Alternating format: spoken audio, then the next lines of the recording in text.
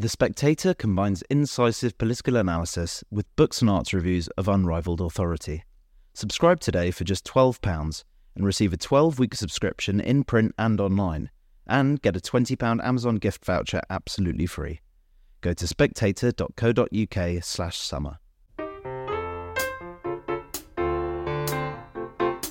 Hello and welcome to Coffee House Shots, the Spectator's daily politics podcast. I'm Cindy Yu and I'm joined by Michael Simmons, our data editor.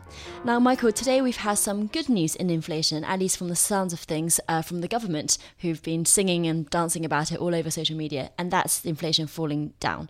Tell us about what the news is.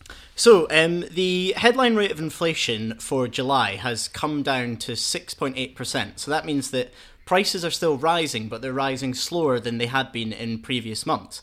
Is good news for Sunak because it's in line with the Bank of England targets, which we've talked about on this podcast before. And those targets said that Sunak was going to meet his pledge to halve inflation by the end of the year. So it's looking good from the headline rate, but if we look further in the data, there's some more kind of worrying signs. Yeah, so that's core inflation, isn't it? Tell us about that. Yeah, so core inflation is essentially where you strip out sort of external factors. So that's things like energy prices and food prices that you could say these are caused by the shock from the invasion of Ukraine, from the pandemic supply chain problems kind of feeding through. So core inflation strips that out, and it's more of kind of just a British part of inflation.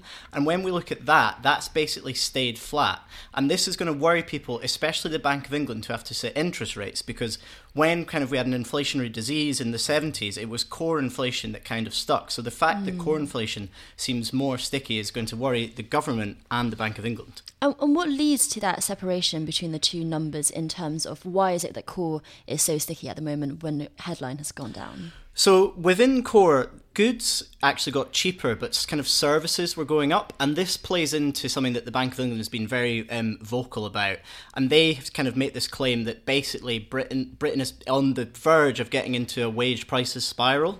And their kind of argument has been hard to follow for the recent months because until yesterday, we've had data that shows that wages continually rising slower than inflation, and therefore everyone in the economy was getting a real terms pay cut.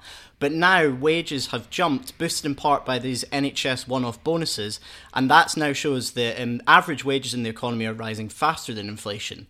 So people are getting real terms pay increases, and that will play into the Bank of England's argument that now the wages themselves could be inflationary.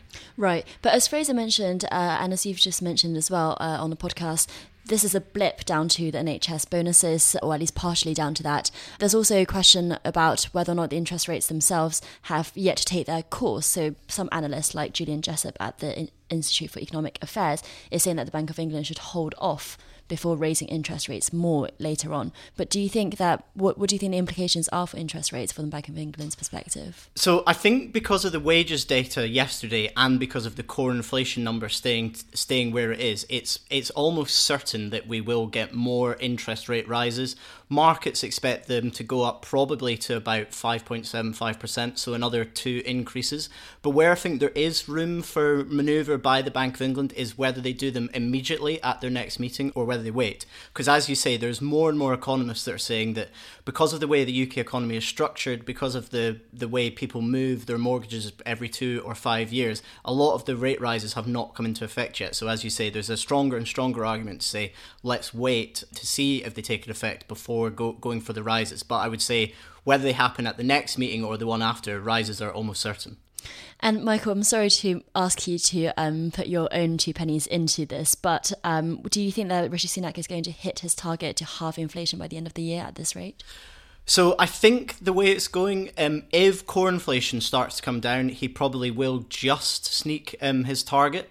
But the question really after that is what happens then? Do we quickly get down to the bank's 2% target, or is inflation going to hang around for longer? Michael, thanks so much for joining Coffee House Shots. And all of this information can be found on the Spectator's Data Hub, is that right? Yep, so whenever there's a new release, whether it's on inflation, whether it's on NHS figures or asylum figures, they're updated straight away on the Data Hub, and you can go to that at data.spectator.co.uk. And that's all for free. So thanks very much, and thank you very much for listening.